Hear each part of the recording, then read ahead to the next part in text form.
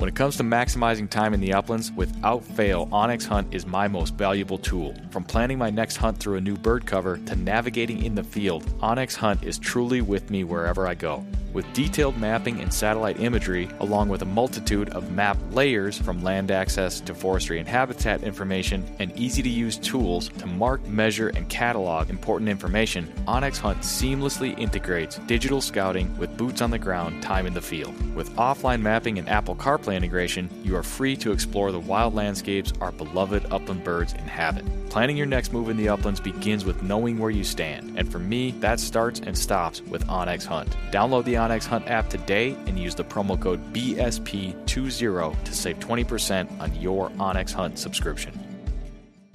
When the miles rack up faster than your flush count, that's when you'll truly appreciate your hunting vest from Final Rise. Built for the uplands and proudly sewn in the USA, the complete lineup of hunting vests from Final Rise, from their all-new Summit XT down to the minimalist Sidekick system, are all built upon the foundational load-bearing waist belt and low-profile shoulder strap system, which allow you to carry all the gear you need and do so comfortably while maintaining your ability to move freely and perform when you need to most. With a complete lineup of accessories and newly released performance field apparel, Final Rise has the gear you need to help you get the most out of every mile and every flush. Final Rise gear is built for the uplands. Get yours today at finalrise.com.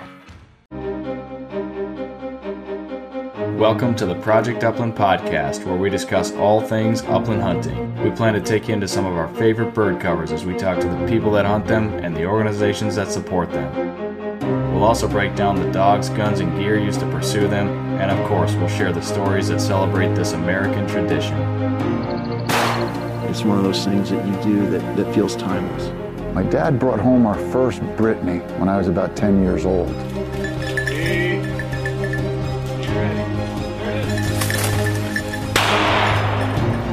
The red gods are calling, and I must go. These are your stories. The Project Upland podcast is brought to you in part by Pine Ridge Grouse Camp. Adventure awaits. And by onX Maps. Know where you stand.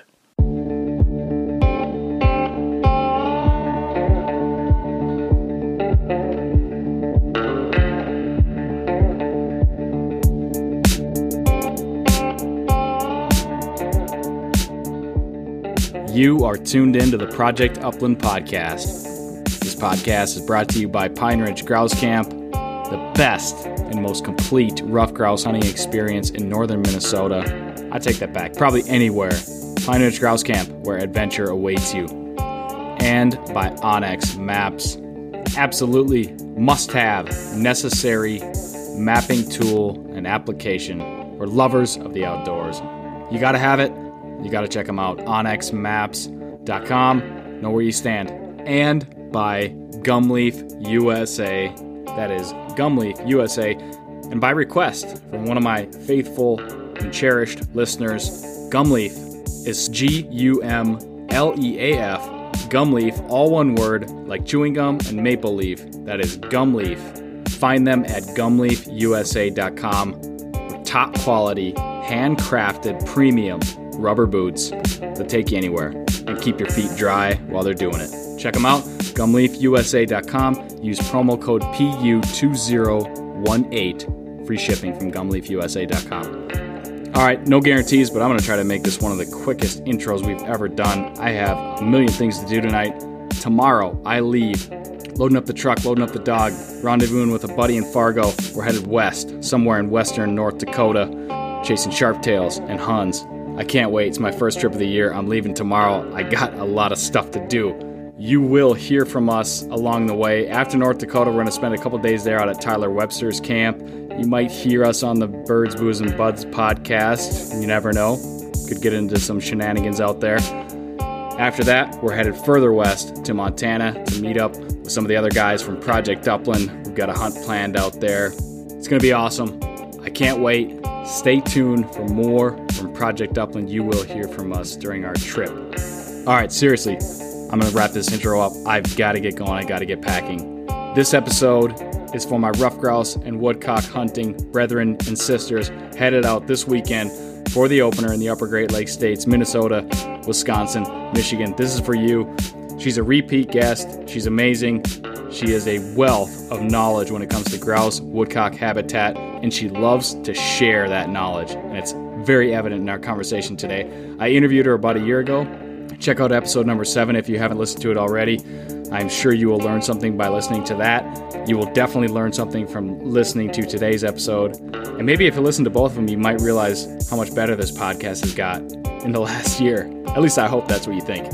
I really hope you enjoy this episode. And to everybody going out hunting this weekend, have a great, safe hunt. I wish you the best, and we'll talk to you again real soon. Let's welcome to the Project Upland podcast, without further ado, owner of Northwind Enterprises, Ann Jandernaugh.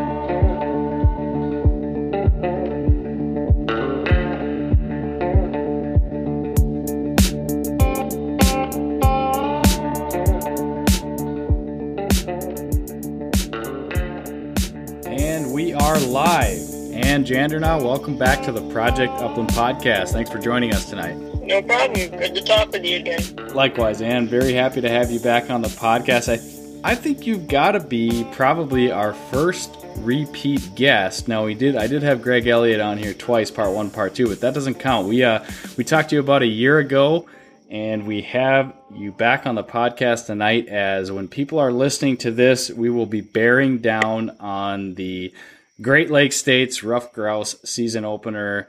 I think, do you know off the top of your head, I think it's Saturday, September 15th, Minnesota, Wisconsin, and Michigan all open on the same day this year, which isn't always the case because Michigan always opens on the 15th. Is that right? I believe so, but don't quote me on that one. It's been a while.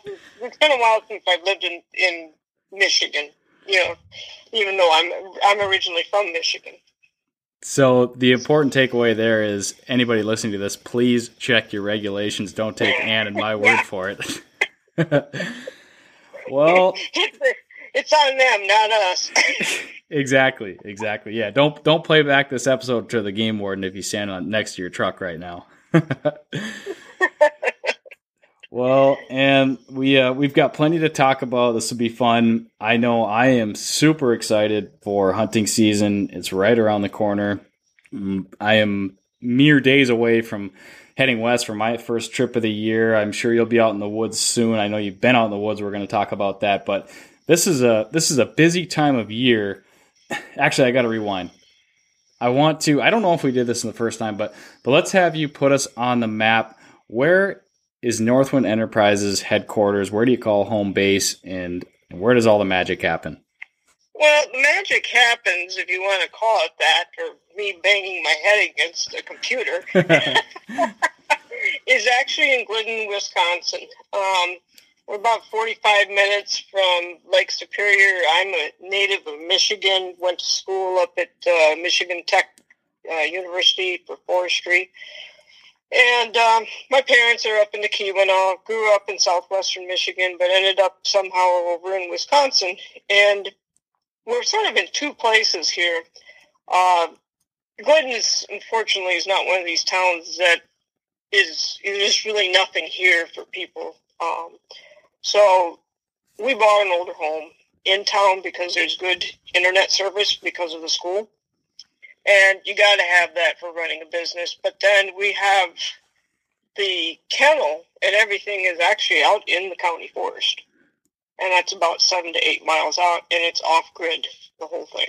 So we have someone that goes back and forth, and we go back and forth constantly with the kennel. I mean, someone was always there. But I train in the woods. I mean, originally when we first got that property many, many years ago, my goal was to train for the Iditarod. This was quite a while ago, and I knew I could put in 100-mile runs between there and Hurley and over by some other areas, and I could really put some runs in to train for something like that. So I back into just thousands and thousands and thousands of acres of woods, and good grouse cover, but we've had our share of too much rain, since about 2012. So that's put a little damper on it. It's caused me to cast out a little bit farther, but, for search of, a little bit different cover. But I would say Glidden, and we're sort of between two places, and We are basically, if you go off a main road, we're about almost 1.2 miles back into the woods. So sometimes when people hear my dogs, they think there's a wolf pack back there. Some innocent passerby thinks that they're being chased down by a pack of wolves. Yeah, especially when I used to have a lot of sled dogs. Sure. They'd kick into, if you've ever been around a sled dog kennel, and I had a large kennel, they'd kick into a howl, and I'll tell you what, the wolves never did come in. They still don't come in because I think they look at this as a stationary pack that just doesn't seem to move. That's a good thing you got set up there. Yeah, the crazy part is the deer come in, and they lay down within 20, 30 feet of the fence. On the inside, you go out there and you'll get snorted at, because there's some does in there and they're laying down. But they know that they're safe there too. Well, yeah, you are definitely strategically positioned for the nature of Northwind Enterprises and everything that encompasses that with the dogs, the mapping, and really everything that you do. So that's a good place to be. You are firmly planted in grouse country. Wouldn't you agree? Yep, I would agree. If you're not in the woods, I don't know. I'm not one of these people that, to be blunt, honest, I can't survive with concrete mentally. I got to see the woods. I guess that's why I'm a forester. And I could be happy being a hermit too. Yeah, I hear you, Ann. I hear you, and I appreciate it. Well, so before we tailed off on that, because I wanted to cover that, I was getting into the fact that it's definitely a busy time of year. And given the business that you operate, it is certainly a busy time of year. You have got to be, I'd venture to guess that you're starting to hear a lot of chatter. You're getting a lot of inquiries on products. And I know people call just to sort of pick your brain about things, which is why we have you on the podcast, because I know you like to share your knowledge and the things that you know. So you've got to be getting a lot of inquiries lately. Is that right? Oh, yeah. Yeah, that's been going on since about the middle of July. Sure. I keep getting questions, whether it's emails, phone calls, text, repeat phone calls, but that's okay. Yeah. People are putting their time into a trip. They're trying, a lot of people, and I can remember how it is when you only have a week and you've waited all year. And, Northwind Enterprises and these maps that I do actually started because I got ticked off because I went up to where I thought I could hunt. I was living down in Lower Michigan and went up to where I used to hunt, and it had gotten old. And it messed up the whole vacation, and that aggravated me. So there you have it. That's how a lot of it got started. Well, a lot of great businesses are started via a problem. That is a common theme, man. So that's pretty neat. What did you do when you went up there and found all that old forest? You must have done something. What was your plan B? Well, I started scouting. I was over by Lance, Michigan, and over by the Lance and Baraga, and which is actually about that's north of the Ottawa and Kenton, and that area in there. And I just started scouting. I eventually found habitat and stuff that but when you've been away and then you come back, it's like you say, you never can go home. That's sort of what happened. Yeah. So you just start scouting and everything, and then I ran a lot of logging crews up there, and we had truckers and I had jobbers, in all different areas and that. And I can remember, in fact, there was a gentleman I was talking to from New Jersey before I, got on the, doing this podcast with you, and he was asking how it started, and we talked about it, and I said, I used to get stopped by these guys all dressed up, clean as everything. It looks like someone pressed their shirts. And you got to remember, I'm running logging crews, and I've got these logging boots on, steel toe, big grips on them, and everything, and blue jeans, flannel shirt, baseball cap, tearing around the county, the company truck, And these guys would stop me and wave me down. It was like, can you tell us where there's a clear cut? And I thought they were out of their mind. I'm like, I said, don't you want to walk a trail? And I'm like, why do you want to be in a clear cut? Well, and then they explained it, the grouse and everything, and I'm looking at them, and I mean, they're extremely polite. They have the southern accent, and I've got a lot of friends. I went to school down in South Carolina, and very, very polite gentlemen. So I start scribbling, on this paper, okay, go to this road, go to here, and when some guy holds up a beer can, it says, about this size is what we're looking for. I said, the beer or the tree trunk?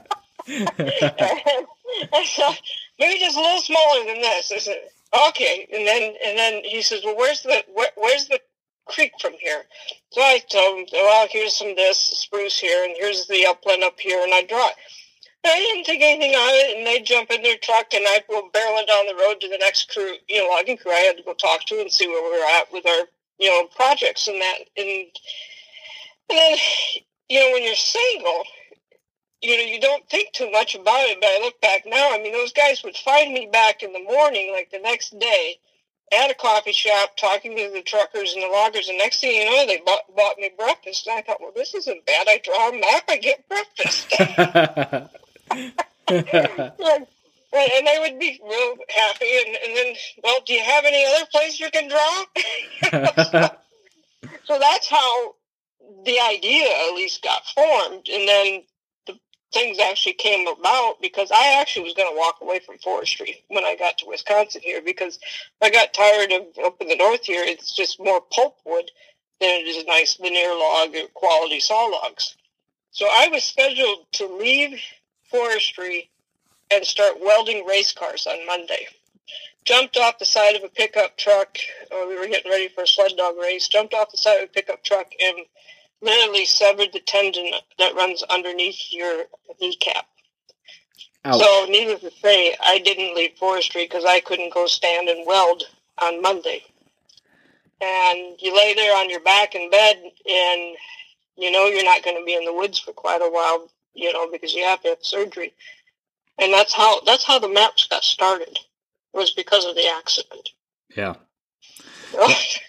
So that's the long and short about being busy and people calling. And the whole thing is those people that are passionate, and most people are very passionate about grouse. They've got the investment of the dog and the time and the trip. That trip is very important to them. And I know what it's like to be a long ways away and to drive someplace and wonder, what do I do, or where do I shift, or how do I get into habitat? And there's got to be someone out there, unfortunately, a lot of grouse hunters are pretty secretive, and I get that. Yeah. Because I've guided for over 15 years. But still, the learning curve is pretty steep. So having people call and ask me questions and stuff, I don't have a problem with that. I mean, we all, if you don't grow the sport, you're not going to have the sport. Yep, absolutely. Yeah, I think that hits on two really good things. A, you solved a problem, and B, you provide service and add value, and you continue to do that to this day, obviously. But those are really two good ways to start a business, grow a business, and keep a business running, which is what you do. And I've been a happy user of your products for the past few seasons, and that's why I'm always excited to have you on.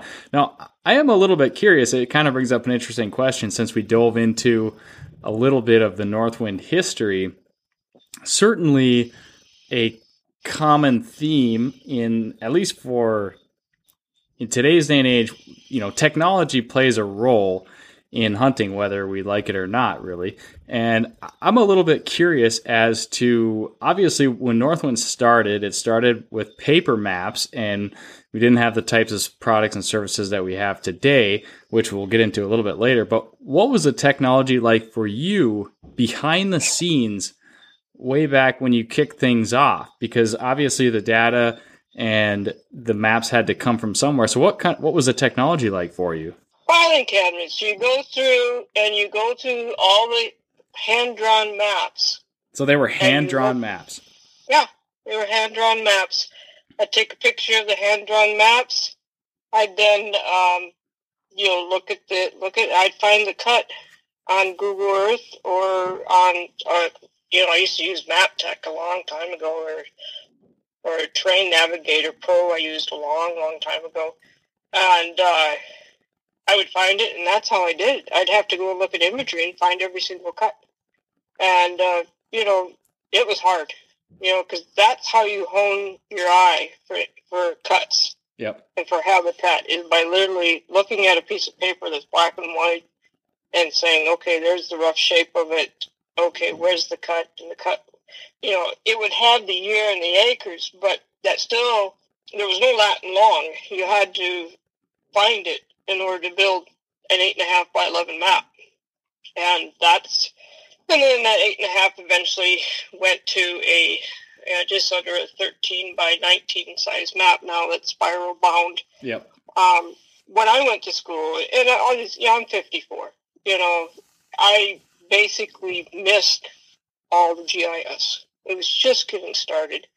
And I just learned how to draw all the, the cuts and the habitats and looking at imagery and that. But, you know enough, but when you start producing something, having to look at imagery to find the cuts and to actually draw the trails in as best as you can, that's what I would have to do. And you would do it that way, and then eventually it went to, I figured out how to do some chips for the GPS, and then that, and like I said, we'll get into all of it, but the sad part is I really wanted to get more GIS under my belt because I did not have any schooling in that at all. Yeah. And if push came to shove, basically, Skip went through a really rough time with having to go through cancer and treatments and everything. And while he was going through that, I knew I couldn't keep doing it the way we were because it was a really rough go for him. And why he'd be crashed in the other room after having treatments, and I had a forester come in, and I got probably 15 to 20 hours of training. And I told him, I said, I've bought the software. Teach me. This is what I want to do. Teach me what I need to know to accomplish this. I don't have time for all this other stuff. I have to focus exactly on what I need to do and make this transition. And since then, I've learned a lot more. But most of I probably got 22 hours of training, maybe 25 at the most. And that's just on GIS. And then from there, I've run with it, which if you had told me I'd be doing this, I would have not believed you. But my dad was a program analyst, so I guess there's something behind here. Sure. Yeah. Carried over. But, there's something to it. Yeah, well, so that's how it happened. Yeah, that's it's obviously very interesting, and the technology continues to adapt and change in front of us. And like I said, we'll talk a little bit more about that later. But for now, let's circle back because let's cut right to the chase and talk about Grouse Report, because it's been a heated and hotly debated topic throughout the summer months ever since drumming reports came out. Obviously, we've talked about it a little bit here on the podcast. I interviewed Mark Wittek of the Wisconsin DNR a while back and chatted about it, kind of throughout the summer. Grouse populations are certainly in question in the upper Great Lakes states, Minnesota, Wisconsin, Michigan for sure. Let's start with your eyes and boots on the ground, and I know you spend a lot of time out in the woods running dogs. What have you seen this summer? What comes to mind? What alarms you? What doesn't alarm you? Let's just hear your take on things right now. Well, I don't want to be negative. I do think it's going to have pockets. Do I think it's going to be one way all the way across the board? No. Yeah. Do I think you'll run into pockets that'll have some birds? Yes. And my gut feeling on this is, and I mentioned this before, you got to look at the historical rainfalls. That's important. And by looking at that, you need to look at the pattern from May, June, July, August in there. Just because, foresters, you may talk to foresters in the woods and stuff like that. Just because they're seeing birds in one area, I'm glad they are seeing birds, don't get me wrong. but you bust that up, and then maybe they've seen some singles, but they don't know if they're seeing the same brood or just what. Yeah. Also, how long are they in one area? How long are they going to be in a particular area? Are they on light soil? Are they on heavy soil? Are they in hardwoods? I mean, I do know that there's certain times that you'll find these birds go up into edges of hardwoods. And because like our road going into camp goes up over 1,600 feet of elevation and drops back down into a pocket where we're back in there. And I typically would see, birds in the summertime up there periodically. And August is sort of a quiet time a lot of times for these birds. It can typically gets hot, and they settle in. But I've seen broods. I've not seen, at least where I am, the huge broods. And when I say huge, 8 to 12. Okay. I've seen broods all the way from 4. I've seen broods all the way from 8. We all typically, I won't say an average or anything here.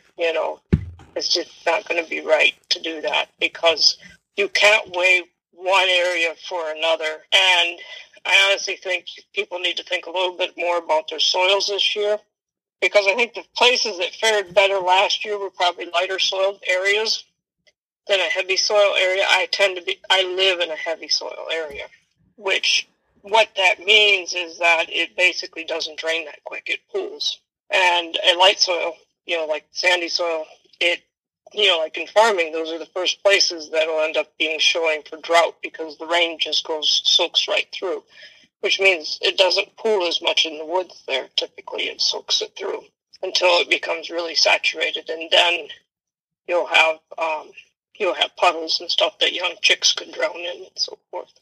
But with not having all that, when you have an area that drains well, you also don't have standing water sitting around that can carry over for mosquitoes. I do think, I think when you put it all together, do I think it's going to be a banner year? No. Yeah. I hope it's better than last year, or I don't know what to call it. Yeah. Because it's all over the board.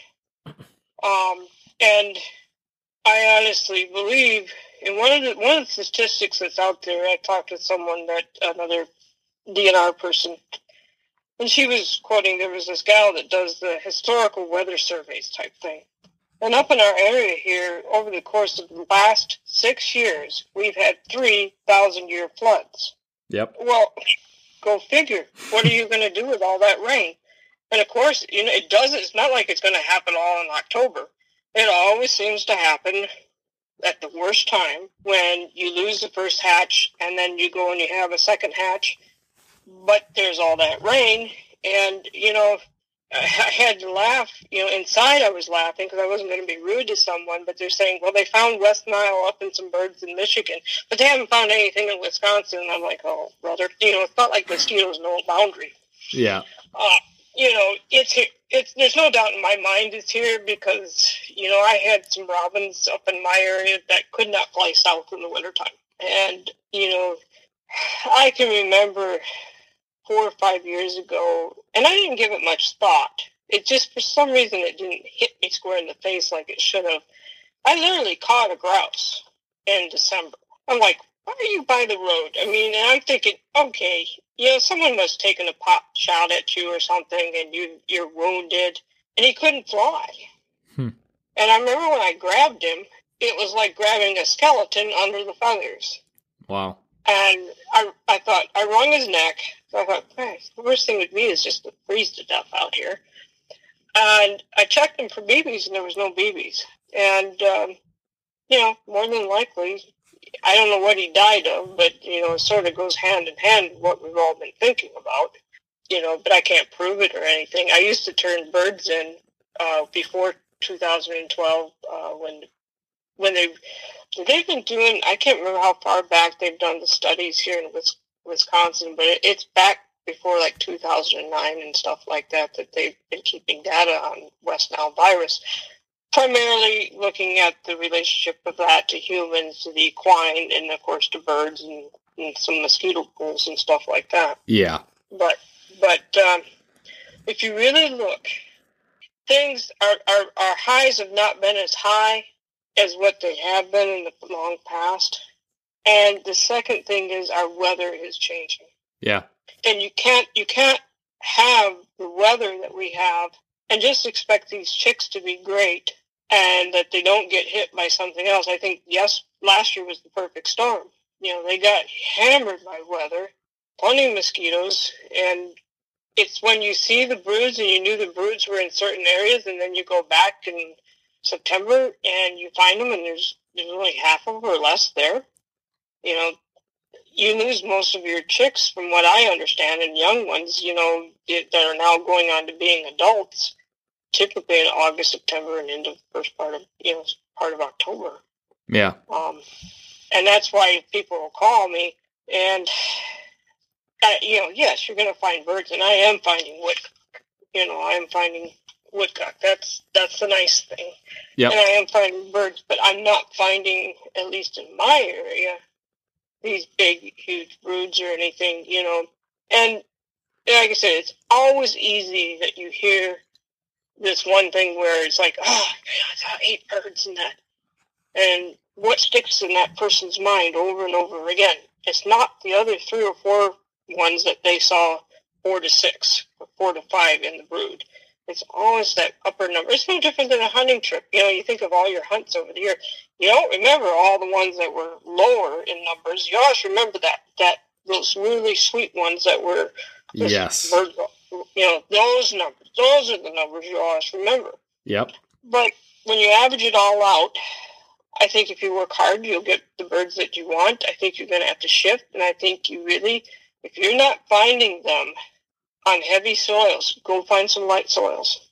Look for your lighter soils and shift around, because they will drain. And you got to think about that. You know, I think drainage is going to be huge.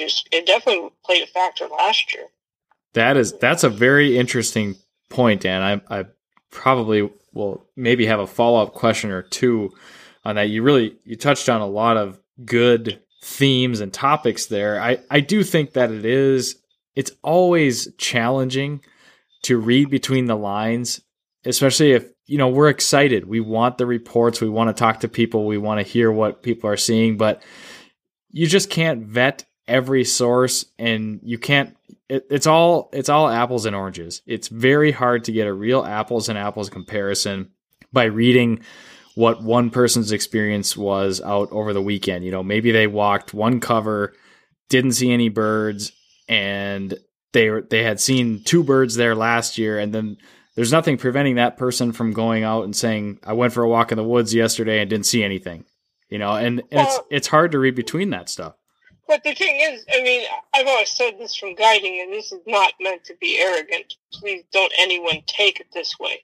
But you train your guide dogs to like almost an autopilot level. You do not want them to make mistakes, because people are paying for that hunt. But what I go out and find, and when I'm trying to train these dogs to the level, and I believe in controlling the hunt. I mean, I'm probably too much of a control freak, because I want no mistakes, is that I cast out 3 dogs that are good enough to guide with. We're going to find birds. Yeah. But you take someone that comes up that's not able to put anywhere near the time into it, and it becomes a more difficult process, because the dogs, they're not dealing with an easy bird that's just going to sit and hold still. Yep. They're dealing with a bird that's moving and leaves only a little bit of scent behind. And many people train their dogs to imprint that point on too much scent. And by doing that, how do you handle a running grouse? How do you handle a bird that is at the bottom of the food chain that is not going to wait up? And you get that flash point that your young dog's going to do, and he's like, "Nope, not enough scent for me to lock up. Let's go." And next thing you know, they're pushing because they're trying to get that much scent. When you have a lot of birds, a young dog like that, it's easy to make dogs. But when you have birds that are educated, that are acting like they have their PhD in how to escape, those types of people with those type of dogs, they're gonna have trouble. And it's boils down to reading your dog, controlling it on whoa, and working through it. It really, you can have a young dog, but you better watch the signals and control it, the momentum and the speed of the hunt, in order to not accidentally bust that bird, and to work at your dog to point, release slow, reacquire, point, release slow, reacquire, and stuff like that. Because the less birds you have, the old saying, safety in numbers. Well, when you don't have as many birds, they're not a woodcock where they're going to just sit. They're going to like, oh, you're coming, I'm going. And it's like, where's the tag holders? Where's the conifer? And, that's why whoa is going to be huge for people that have young dogs that are not really exposed yet, to working a grouse. Yeah. I mean, they're asking to work a really tough bird. Yep, absolutely. Okay, back to heavy and light soils. That's really interesting. Okay. It's something that I've actually paid attention to over the past few years, because my hunting used to be limited to an area that I would consider heavy soil. And over the past few years, I've started hunting some more areas that have lighter soil. So at first, I kind of had the feeling like, what the heck is all this sand? I don't know what kind of aspen grows out of this sand, but it's not the same aspen that I'm used to walking in. But you're telling me that this year I might want to pay a little extra attention to that sandy aspen. Well, yeah, because just for drainage,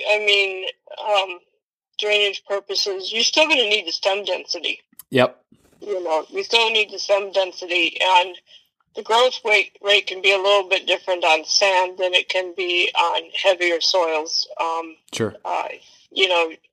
You have a drought on sandy soil with aspen, and you're going to stunt it a little bit. And so you really got to look at your canopy. And one of the ways to judge the floor of the cut is that you're going to see, and you need to look this up for some of you, bunchberries and strawberry leaves. Those plants won't grow when there's too much open. They need a decent canopy. So, you got to look at that. And basically if you're walking down the trail, it's no big deal, but you need to get off the trail and you need to go in and cast in the cut and look at quality of the cut, quality of the floor. I'm always enthused when I can go into a cut, and this is going to sound crazy, but if I find feathers, I'm always looking for feathers. I don't have to see droppings. I have to see feathers, because feather means that someone's molting and getting their feathers and stuff. And if I find them on logs, I find them on stumps, I find them on a moss rock, I know there's birds in there. Yep. And that. And, you'll find the fluffy ones that, were shed not that long ago, because if you get a rain on it, it sort of mats it in. Yep. And then you're looking for, areas with nesting bowls, it's really not a nesting bowl, but it's a bowl they sit down in, and they sort of, that's the time when you walk by and you get about 2 feet down past this one area, and right behind you, the bird goes up, and it's like, where the heck was that? Well, that bird was just sitting right over there. And then dusting sites.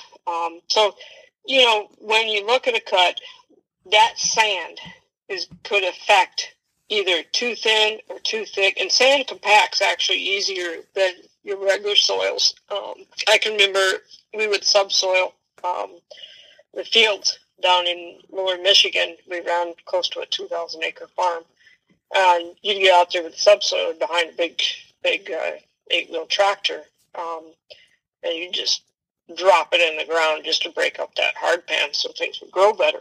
And you'll see that a lot of the areas where, if, even on regular soil, if they compacted it, if you see that, it's really weedy in a lot of it, there's a chance some of that got compacted, because then it stunts the growth of other trees. But what you're looking for is consistency and canopy throughout the cut, and the sand will allow it to drain. I'm not saying every area you have to be on sand. Right. I got a feeling you're going to have to cast around. This is going to be, as much as you're going to try this cut and that cut and this cut, think about the quality of the cut, what the floor is like, and also think about what would happen in that cut if you got 4 to 6 inches of rain? How much water was going to pool in that? Or does it just drain off? Yep. Well, that's really important when you're, especially in June. That is, I feel like that's like graduate level stuff, Ann. I guess I don't think about it too much. I just sort of run with it, but I'm glad you like it.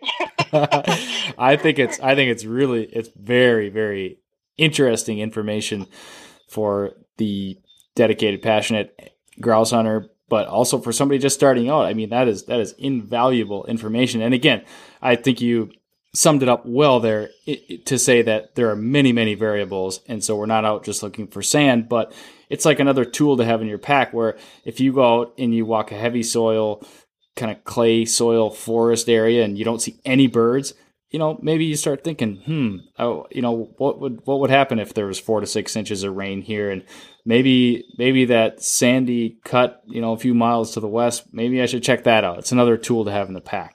Well, the other thing, too, is I was up in an area in Michigan this past weekend, and they were getting quite a bit of rain again. And I was checking cuts out, and you could see where the weeds were, like, flattened because this is in the cut.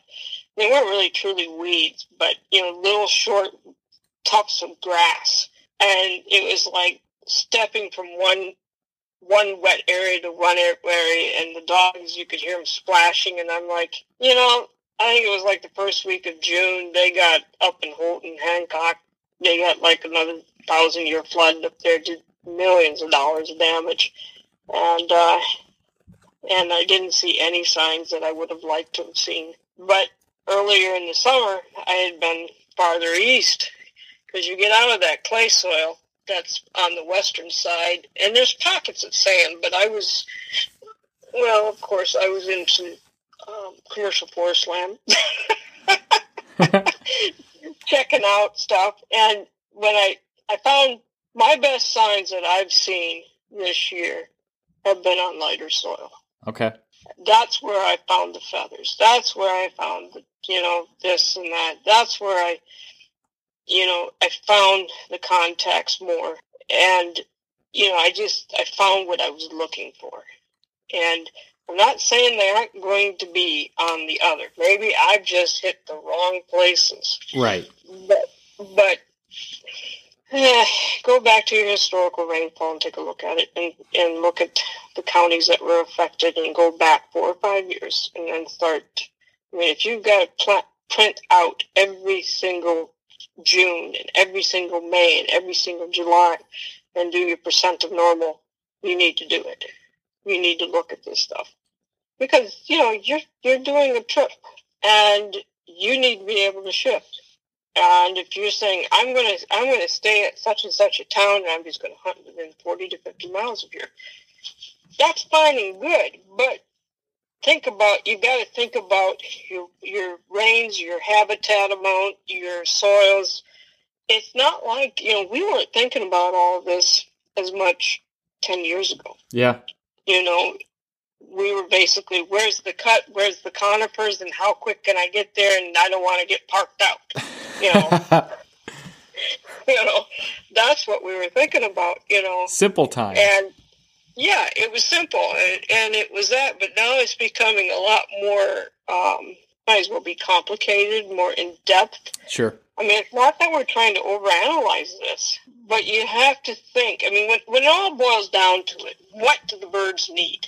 Yeah. If you don't know the bird and you don't understand that this bird needs specific habitat, this is part of the reason we cannot raise this bird and have in captivity and have it flourish. It's not pheasants. It's specific habitat. They need specific habitat. They're at the bottom of the food chain. They do not have a lot of oil in their feathers. Very, very. Their criteria is about as wide as a 2x4, and it says I don't want to deviate too much to the left or too much to the right. This is what I need, and this is what I have to have. Yep. And that is a grouse. Yep. So. Okay, question. Where is the best place? I may have asked you this before. I don't know if it was on the last podcast or not, but where is the best place to look at the historical rainfall data by, geographic location. Would that be like NOAA? Yeah, it's a precipitation analysis. Okay. Precipitation analysis at NOAA, National Oceanic Atmospheric something or other? Yeah, something like that.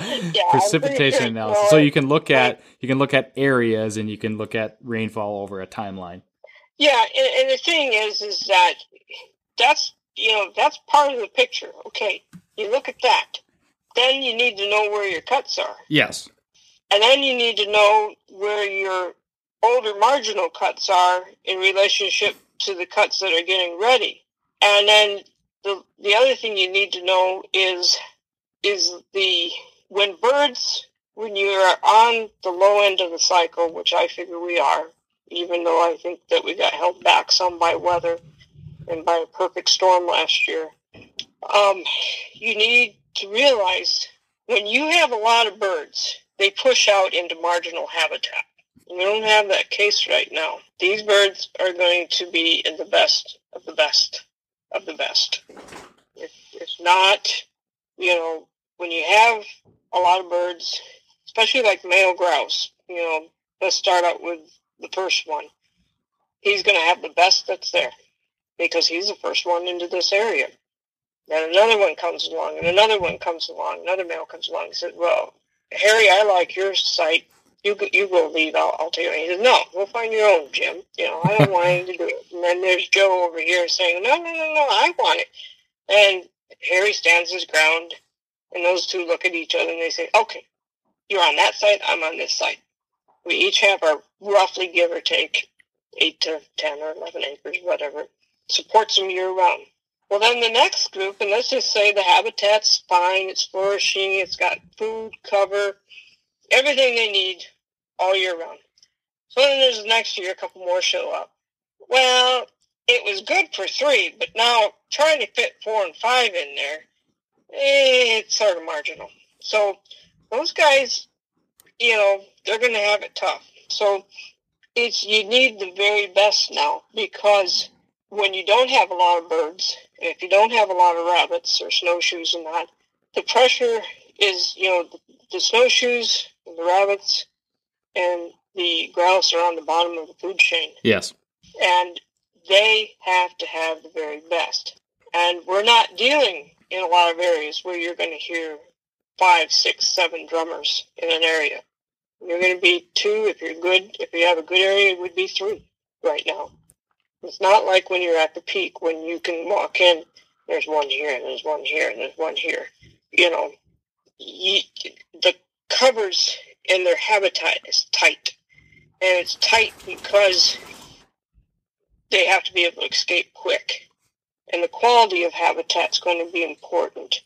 Food sources have to be close by. Because what if we're pressured? How are we going to escape? Everything is survivable. Now, it always is, but even I think it's heightened. Right. Because if you have a lot of birds, it's like geese. You get a big flock, they're sort of a little more calm. But you only put 5 or 10 geese in the field, everyone's on alert. Yep, that makes sense. Survival of the fittest, the tough times, that's what weeds out the strong. Well, the only good news I have, you're going to laugh at this. I do believe in my area the weasel population is lower. No way. What makes you believe that? Way. What was that? What makes you believe that? Well, they're actually not looking at George when he's getting the food ready in the tank room. In the wintertime, we'd have these little weasels that would come in the tank room because we basically were off grid, so we collect all our water and everything, and he's getting the food ready. And for the dogs, and they'd sit there and they'd look at him with their little beady red eyes. And then every once in a while I'd have to get rid of a few because they would want to get in where my pigeons are. And I'm not finding them as much. I mean, we had a weasel population explosion here for about 3 or 4 years, and it was driving me nuts because, I mean, you should not be seeing 3 weasels in 2 to 3 weeks running across the road. You know, most people see one, if they're lucky, a year. Yep. and those little buggers were all over, but I'm not seeing them as much, so that's good. Well, there's a positive news. I like that, Ann. Well, they might only be in my neighborhood. I don't know. Maybe I scared them all off. Be on the lookout for weasels, everybody. Yeah. Well, okay, Ann. All right. We talked a little bit about cuts there. Let's talk about aspen a little bit, okay, and talk about it more. Let's add some depth to it. Let's add a little bit of knowledge to it, because so often, especially in the Midwest, we talk about aspen, and I think a lot of people could be, myself included, for a time. My eyes have been opened a little bit, but you get sort of this almost like tunnel vision on aspen. Find the 8 to 10-year-old cut, get in there, everything will be right.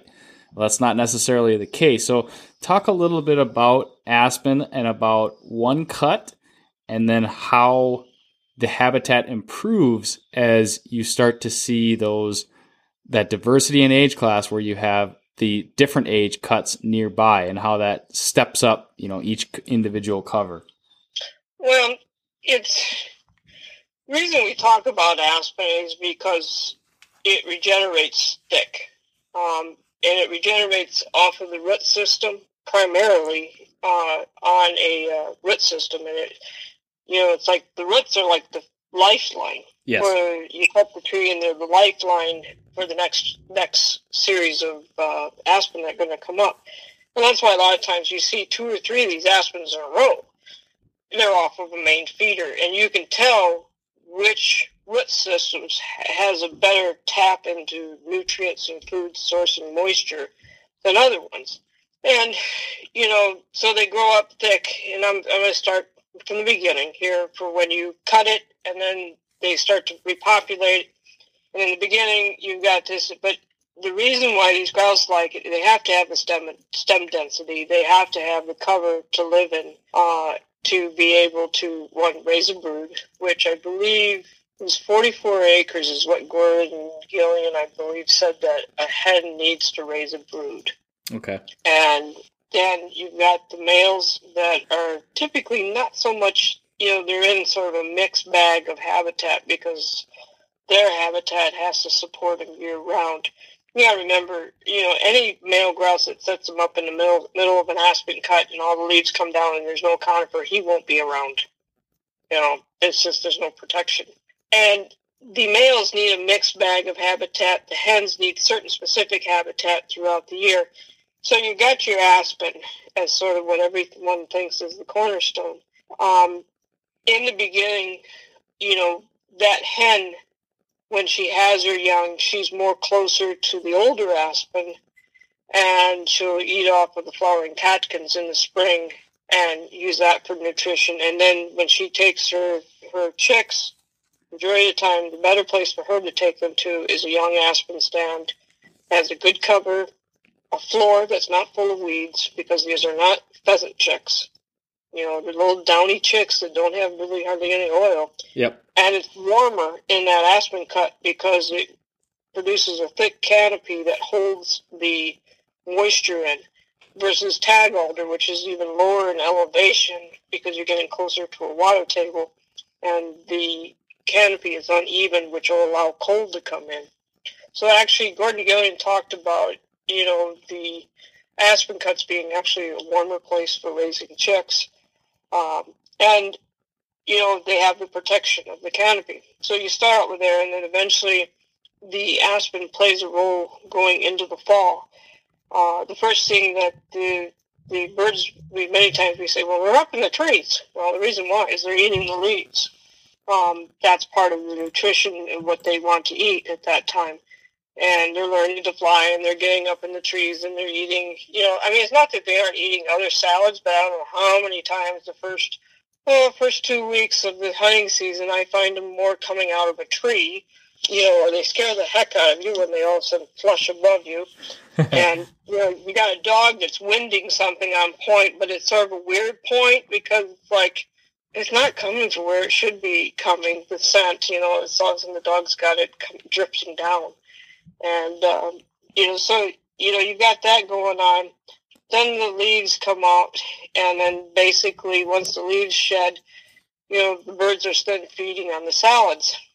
So your aspen is still, and the first ones to disperse, and I don't know if I'm covering everything that you want here, but the males are the first to disperse, and then the hens disperse next.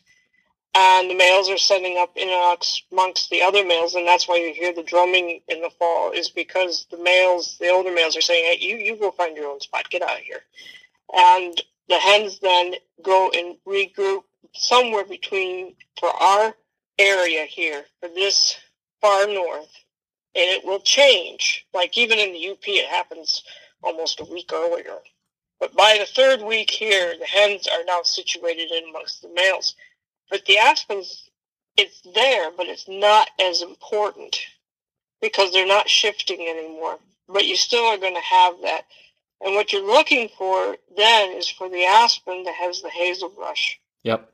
The hazel brush forms like a secondary canopy form. Thick as heck. Especially in Minnesota, you have a lot of it. Yes. And it's extremely thick. It's got the American and beaked hazel. It's got the catkins, and that's a really good food source. Plus, you know what? It's awesome protection. We can't get in there, and they're hard to surround in there and hard to get out of there. Yeah, they are. And then, of course, everything becomes one-stop shopping because they've got to be able, they could walk from where they were along the pines or the edges to the hazel and eat, and then they come back because after you've had so many frosts, you lose the salad that these birds normally would be eating on. So the aspen provides the stem density that you're looking for. The other thing, too, that's not talked about with aspen is you could take and you could cut a sugar maple stand and you could cut an aspen stand. And a lot of the floor of the sugar maple stand will not allow other vegetation to come up because the mat that forms in the sugar maple stand is extremely dense. So you don't get as many young plants that are succulent that these birds need in the part of their salad, okay? It's not that you aren't going to find them in the sugar maple or the hardwoods and things like that. There is a big difference between an aspen cut and when you do a clear cut in a hardwoods. Your vegetation growth on the floor are different between the two of them. Yeah. And your mat that is formed by the leaf litter is even different. I don't know if it's because the aspen leaves decompose more completely. I think they do, and then the small plants can keep coming year after year. Sure. But you go and you kick back. That's why woodcock love, like a sapling cut, is because it's like worm bedding underneath there in the sugar maple stand. But I think, it allows those birds to have protection in there. And that's why aspen is such a big deal. And if you were to look at the range of the ruffed grouse and the range of aspen, they almost mirror each other. It's really interesting. Yeah, very interesting. And there is a reason that they are often talked about in the same breath. And that I think adds some great insight as to why. To your point about hazelbrush, this is something that I talked to you about last year, and I've been paying attention to it. But even more than hazelbrush, that secondary layer, if you find a good-looking aspen cut, I have found two of the best covers I think I've ever hunted, I've found in the last year. Both of them had very nice prime 8 to 10-year-old aspen, and they both had a very thick secondary layer. One of them in Minnesota was hazelbrush that you could barely, it was that classic stuff where if I fell over and put my arms out, I wouldn't move. I would not fall. It was that kind of thick of hazelbrush. The other cover was in Wisconsin. It was a beautiful aspen cut, and it is lined. It's a big aspen cut. I think it's almost 100 acres, and it's lined entirely with very, very thick dogwood, gray dogwood. Yep. And that's another where it comes up about halfway up the aspen stems, and it adds that secondary layer where I didn't find it until late October. All the aspen leaves were gone, and it still had that really thick dogwood in there. And we moved a bunch of birds really late into the year in there. It was, I mean, if you find a spot like that, definitely pay attention. Well, it's huge because that's an added protection and food source. I mean, the dogwood, you'll lose that. That food drops off really quick. Oh, it takes us a couple of frosts and it's gone. Yeah. But it's that protection when they wander around. It's like, you take all those leaves off and you get down. If you have a secondary understory under this, it's just beautiful for these birds because, wow, it protects them while they move around and they forage. But if they're, that hazel brush and the catkins there are really going to help them going late into the season because they can feed effortlessly there, not waste a lot of energy, and then get back to the cover they need to be for protection. Yeah. Yep, definitely. No, good point. Well, that's a lot of chat about cover. There's no way we could cover it all, but I do want to talk about the newest, latest, and greatest iteration of your Scout and Hunt platform, which is your digital, online, mobile mapping product. Why don't I just hand it over to you and you give us a rundown on what is now available to grouse and woodcock hunters that want to use this technology?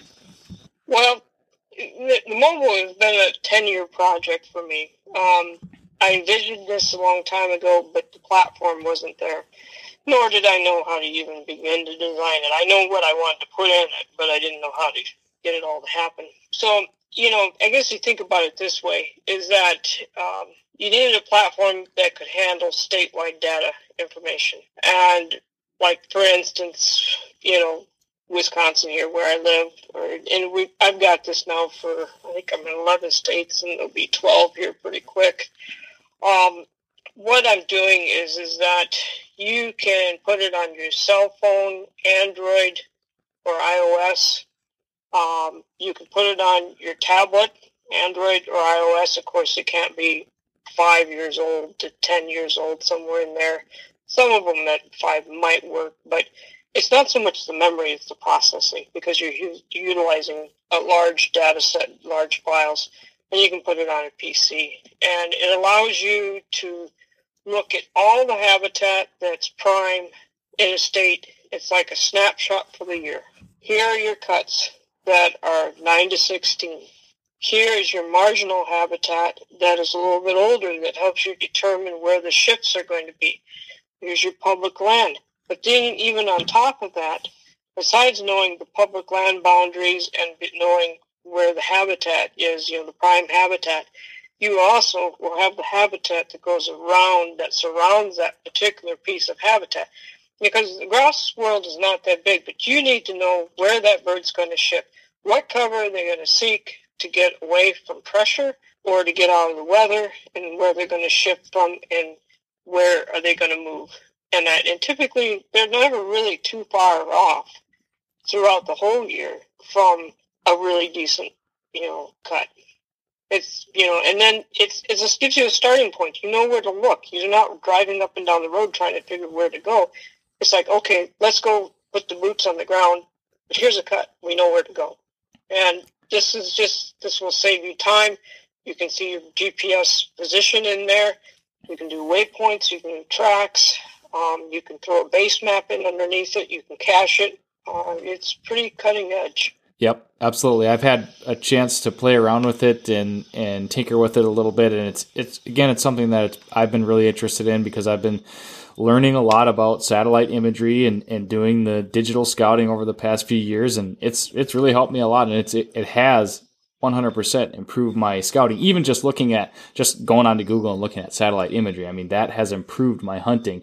But this is something that I think one of the important things that you did mention there is we can use the GPS capabilities of our phone to use this stuff in the field. So we're talking no cell service. It's a one-time download. Once you have all the cuts on your phone, you can take it anywhere use your phone's GPS capabilities with no cellular service, and you have all the cut and habitat information right there with you in your, whether you're looking at it in your truck or whether you stopped halfway through to this is something that I like to do, and I think you've talked about it, Andy. I'm not afraid to stop in the middle of a hunt and say, okay, cover looks like it's changing up ahead. Where is this going to continue? Which direction should I continue to make this hunt longer, shorter, etc.? Right. And you can, the offline part is huge because a lot of people say, well, are you sure it's going to show me where I'm at? Well, you have a GPS in that phone. Now, I did have one guy that tried to put it on a flip phone, and that just isn't going to work. And I helped him, I told him what he needed to get, so he did get into a smartphone, and then I helped him with it. But, and then, what's really comical is once they get going with it, the phone goes dead on my end. And I'm like, are you there? Yeah. Are you okay? Yeah. I said, did you find a bunch of cuts? Oh, yeah. That's all they needed. I get these grunts almost, And I'm just grinning from ear to ear because they go quiet because it's like, oh, wow, I didn't know that was there, and I've been hunting here 20 years, Yep.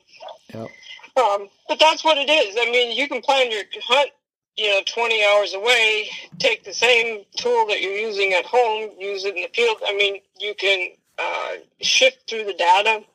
If you tap on a cut, a blue icon will appear, that like a teardrop to appear, and it will show you your position there, and on the bottom a bar will show up, and then it'll show you how many layers are there.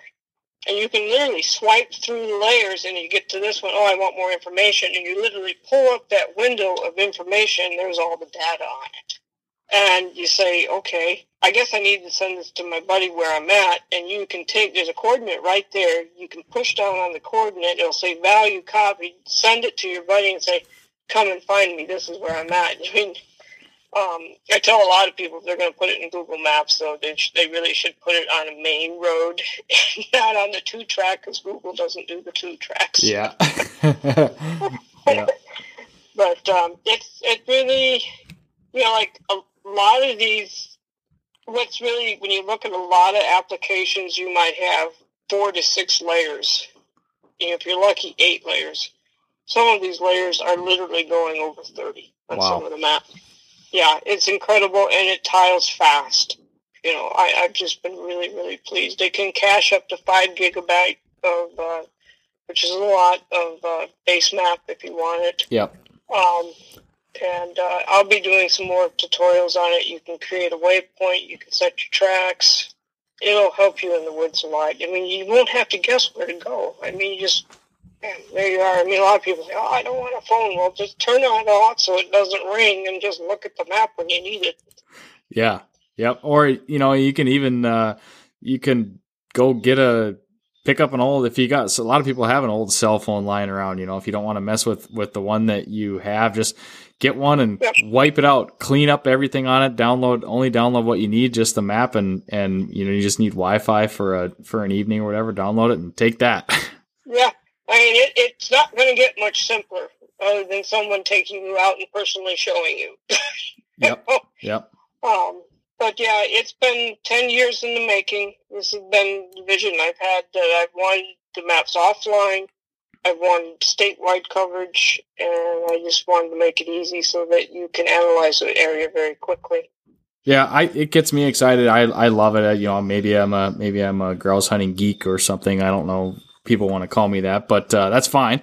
I love it, and I think it's going to help a lot of people. I really do. I really truly do think that this kind of technology will help people get over that learning curve. I mean, nothing. Again, I hope we don't need to say this, but a lot of people like to pick and poke. I mean, nothing's going to replace boots on the ground, time in the woods. Yeah. Nothing replaces that. You have to do that. This is a supplemental tool. It's additive, and it can help you. I think that's really all that needs to be said.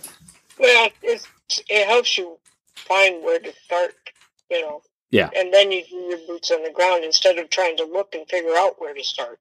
Yep, and everybody's time is valuable, and we all know that. So the more value we can squeeze out of every minute we have in the woods, the better. That's what it's all about. We need 36-hour days, not 24. Yeah, we do. We need. Well, I wish what month could we get rid of and just make October twice as long? You don't wish little, you wish big. Yep, that's the Northwoods grouse hunter in me, I guess.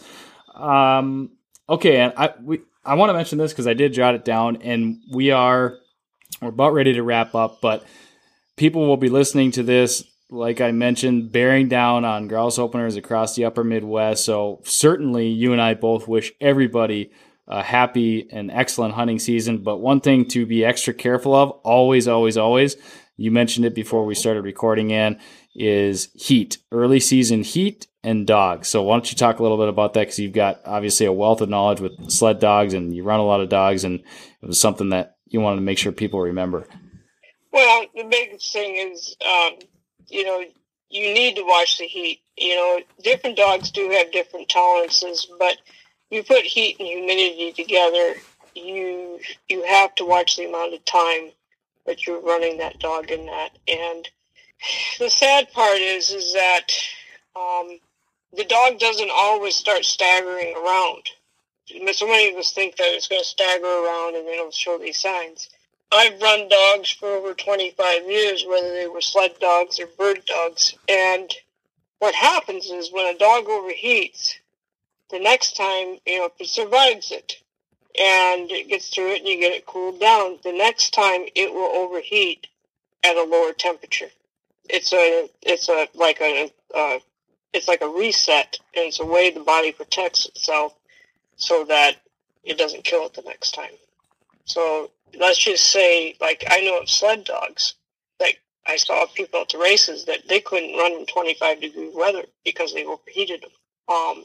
So same thing with a bird dog. All of a sudden, that dog can't tolerate 65-degree weather. It's going to overheat maybe between 58 and 60. But the other thing, too, is conditioning the dog, making sure the dog is in good condition, making sure that, it's not carrying a bunch of extra weight, because the more weight and the more mass that dog has, the more it holds in the heat. Take some rubbing alcohol with you, which will help cool them down, that inner core. Make sure you've got your water with you. And, there's no sense in bringing a dog in where it can barely walk and stumbles. That's your hunting partner. You need to really watch out, because the problem is these dogs have so much heart and they just want to go, go, go. And before you know it, all of a sudden you come up and the dog's on its side. You need to think about where you're hunting, and if you know it's going to be hot, where the water is. How are you going to cool them off? Is there water where you're going to be at? One of the things you can do, if you're a dog that gets hot, dig down into the dirt, take some of the dirt, make a pack with it out of the water, and pack the inner core with mud, wet, cool mud. Get it down to where it's cool. If you can't, get the dog back, to the truck or to whatever. But really watch the heat. It's dogs don't do well trying to hunt when they're really hot. So just watch the heat there for the dogs.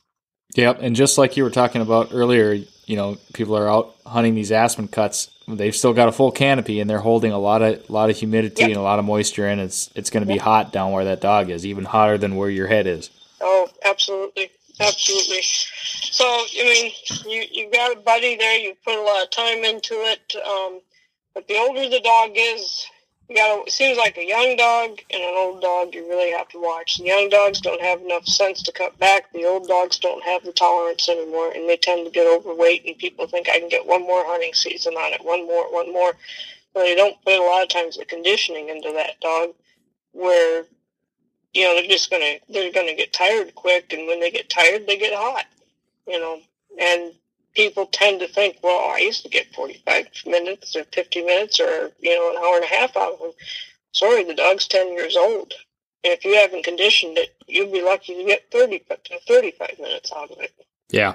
So just take care of the dogs. Yep, take care of the dogs. That's our public service announcement. Let's end on a fun note, and let's try to help people get their first grouse of the season. Let's say they're listening to this on the way up to bird camp. It's opening day tomorrow. what last minute words of wisdom and advice? Where are you going to go? What are you going to look for tomorrow on opening day, grouse hunting upper Midwest Great Lakes states?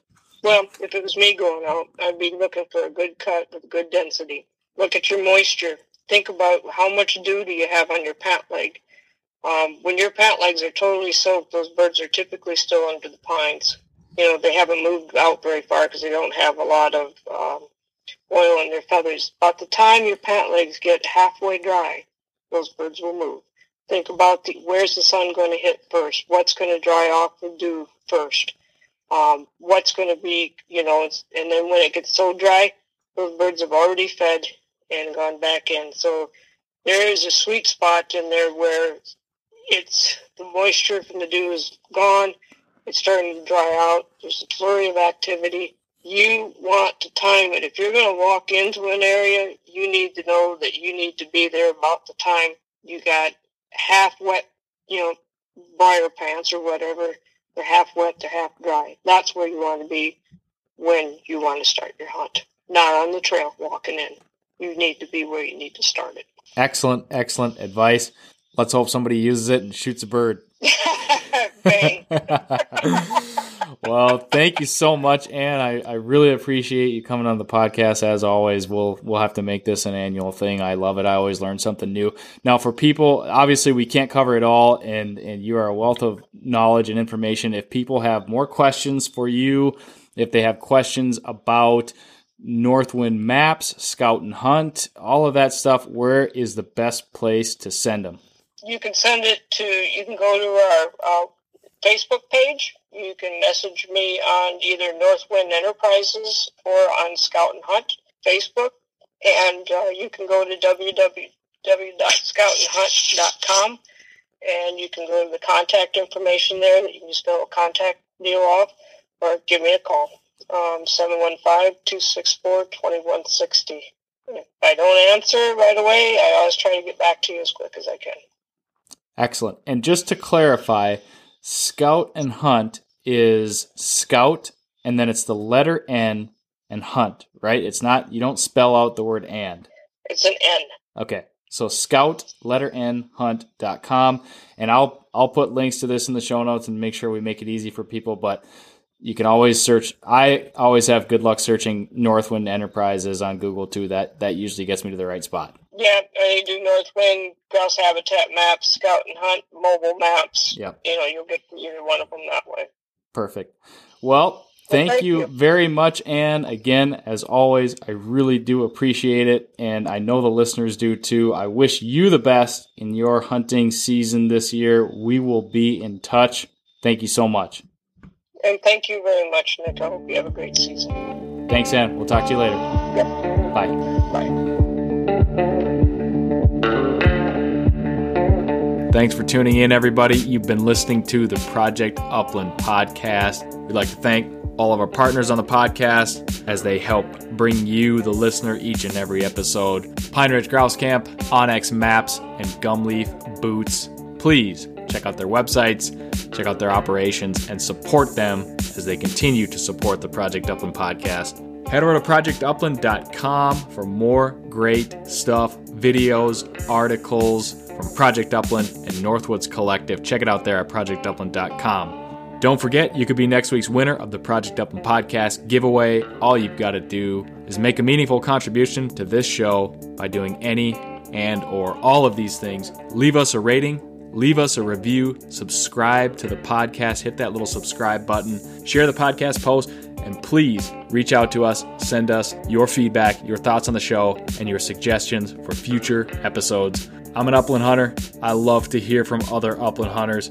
Tell me your story. Reach out to me. Use the contact form at the Project Upland website or send me an email directly at nick.larson@northwoodscollective.com. That's it for this week, everybody. Thanks for listening. We'll see you on the next episode.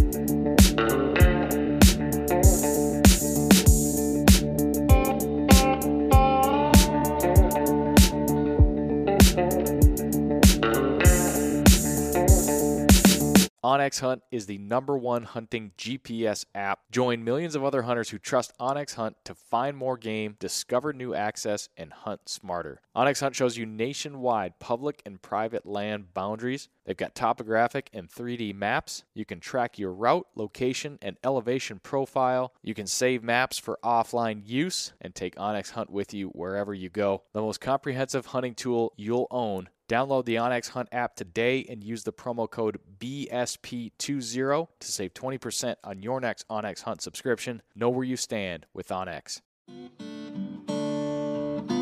Hey everyone, this is Nick from the Gun Dog It Yourself podcast. If you enjoyed this show, then you might want to check out my show as well. We highlight and break down the ins and outs of training your own hunting dog. Whether it's a bird dog or even the occasional hound dog episode, we cover all topics related to hunting dogs. Check out Gun Dog It Yourself on any podcast streaming platform and hit the subscribe button to be sure not to miss any future episodes.